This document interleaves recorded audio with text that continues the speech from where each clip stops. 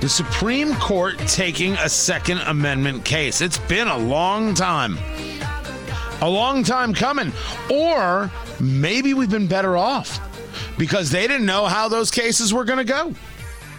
What if they were taking cases that would become settled law and they didn't go the way Second Amendment practitioners wanted it to go? Maybe sometimes patience is everything. Tony Katz, good to be with you. Tony Katz today. Cam Edwards joins us. He is the editor over at bearingarms.com, BEARING. Get it? The right to keep and bear arms. Bearingarms.com. You also hear him here from time to time filling in, and I greatly appreciate it. This is your bailiwick, man. This is what you do. Let's start with what this case is about, which is really, as I see it, and you'll correct me if I'm wrong, this is about whether or not states have to be shall issue states or whether or not they can continue to be in areas or in the state itself may issue states.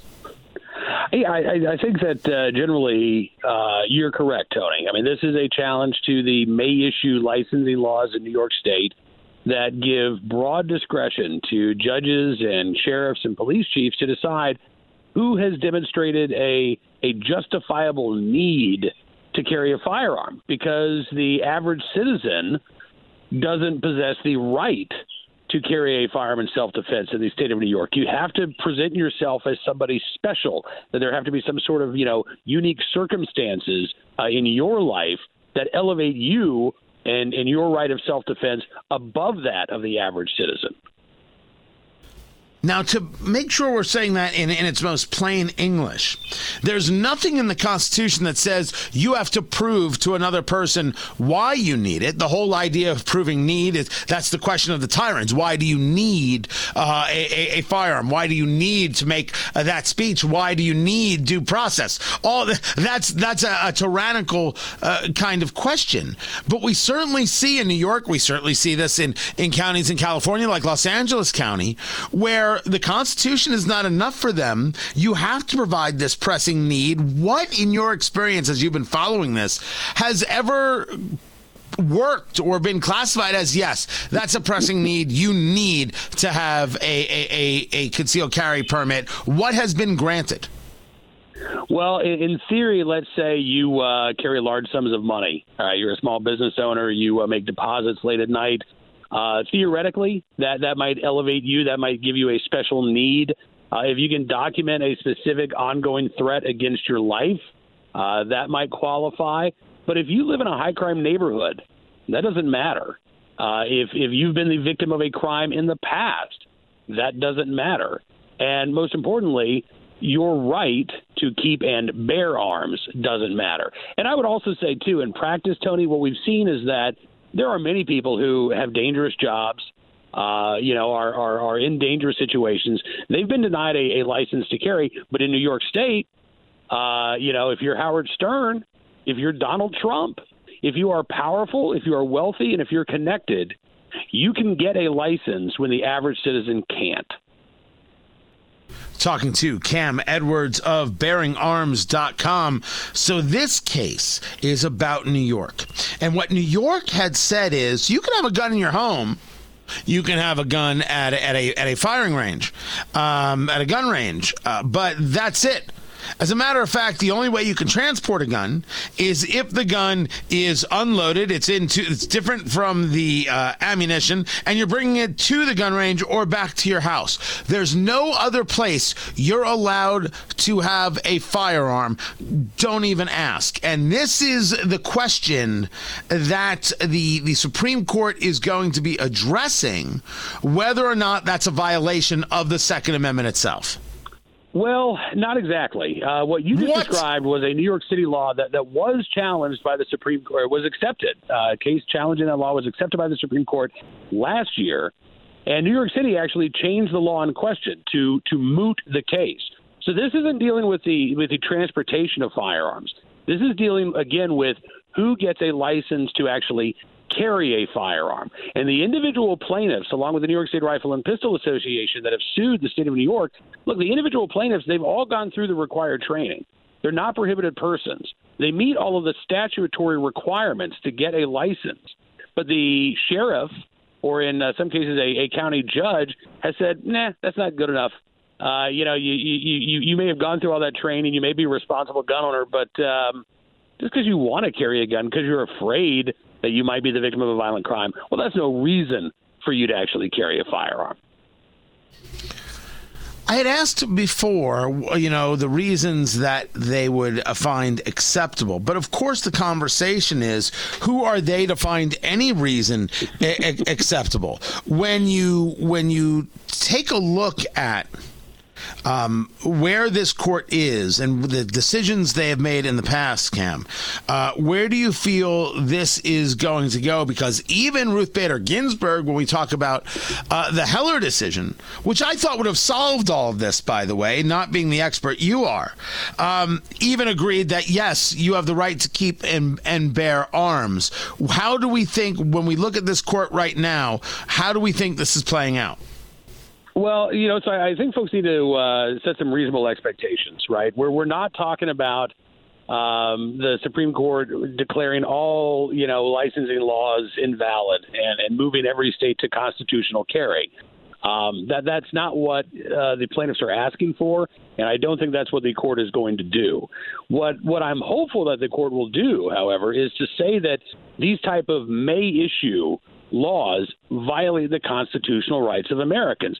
Look, we have 42 states right now that are shall issue in terms of their concealed carry licenses. We have 8 states that are may issue. New York is one of them. California, Maryland, New Jersey, just a handful of other states still have these laws on the books. When Illinois became the last state in the union to adopt right to carry, they adopted a shall issue system. When Washington, D.C. had its may issue laws challenged in court and they were struck down, they didn't appeal to the Supreme Court. They adopted a shall issue system as well. This is what is in place across most of the country. And my hope is that the Supreme Court will say, look, that's the law of the land. You can have training requirements if you want, but you cannot simply create some sort of two-tiered system where some folks get to exercise their right to bear arms while the vast majority of citizens don't. Talking to Cam Edwards of BearingArms.com. Now let's get into what happens when the Supreme Court makes a decision. Because, this is the story, right? You have discussed before on this program that sometimes you're lucky when the Supreme Court doesn't take a case, because the truth is they're not ready for it. And the last thing you want is for them to be engaged in something when they're not ready for it. So now, here it is. What happens if they go in favor of people getting their ability to carry, and what happens if they go opposed?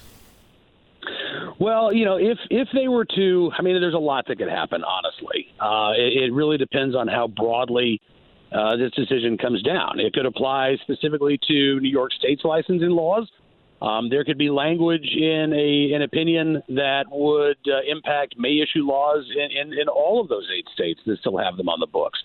Obviously, I'm hoping for a broader ruling that doesn't just apply to New York State, but also applies to California and Maryland and New Jersey. If the court goes the other way, which I have to say I don't really see that. I don't really see this court upholding New York's licensing laws. Then what that would mean is that states would be free to adopt these sort of discretionary issues and discriminatory gun licensing laws. We would see more people criminalized and put in prison for simply bearing an arm in public, even if they had no violent criminal intent. Already we're seeing this in New York State. A couple of years ago, a woman named, I'm blanking on her name now. She works for Salon Magazine. She spent 2 months in the Brooklyn gun court. And what she found was that 70% of the defendants there were young black males without any serious criminal history. And the only charge that they were facing was carrying a gun without a license. And they're looking at 3.5 years in prison as a result of doing that. So if the Supreme Court were to uphold New York's laws, then we'll see more of that, particularly in Democrat-run states. We will see more people criminalized for trying to exercise their right to keep and bear arms. Before I let you go, Cam Edwards, we've seen some other bits of legislation from people like Sheila Jackson Lee, representative from Texas, and others about wanting databases to be public about who has firearms, about how much ammunition you have, about registering ammunition. As it stands, where does that exist in the congressional hierarchy? Is this just talk for the sake of talk, or are they actually going to try and do these things?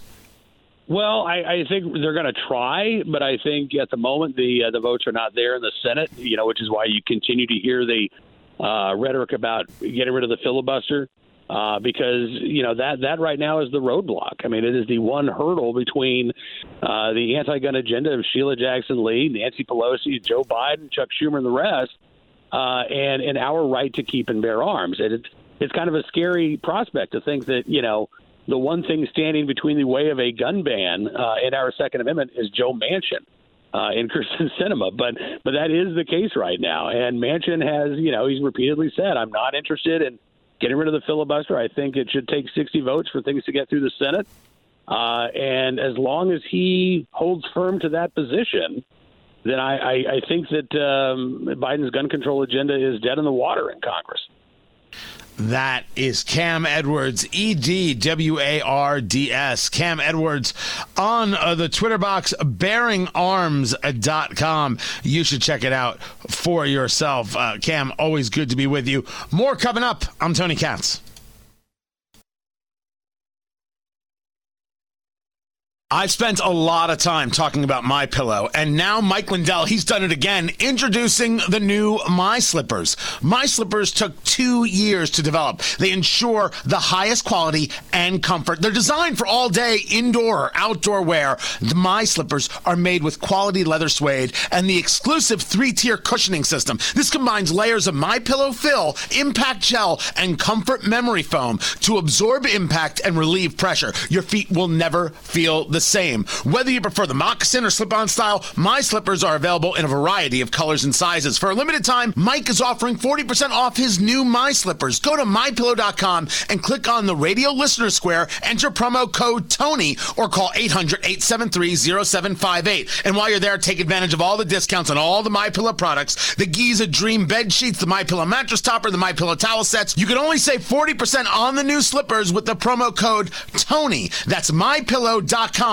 today. You don't have to miss any part of Tony Katz Today. Solve that problem by subscribing to the podcast at Rumble.com. Rumble is a video sharing service like the Tube guys, but they aren't playing around with demonetizing and deplatforming content they don't like. I'm on Rumble because Rumble.com allows me to be, me. Go to Rumble.com, search for Tony Katz, TonyKatz, and subscribe today. That's Rumble.com. Search for Tony Katz and subscribe to the Tony Katz Today podcast. Enjoy it and share it every day. The Tony Katz Today podcast at Rumble.com. Weekends are not a time for politics or news or the craziness of the world. Weekends are a time for friends and family, pouring a well-crafted spirit and maybe smoking a luxurious cigar. Each week, Eat, Drink, Smoke reviews cigars and craft spirits and gives you news that will make you interested, not angry. Eat, Drink, Smoke with cigar aficionado Tony Katz and America's favorite amateur drinker, Fingers Malloy. The perfect complement to your weekend activities. Subscribe to the podcast on Apple Podcasts, Amazon Music, Google Play, or wherever you get your podcasts. Find out more at eatdrinksmokeshow.com.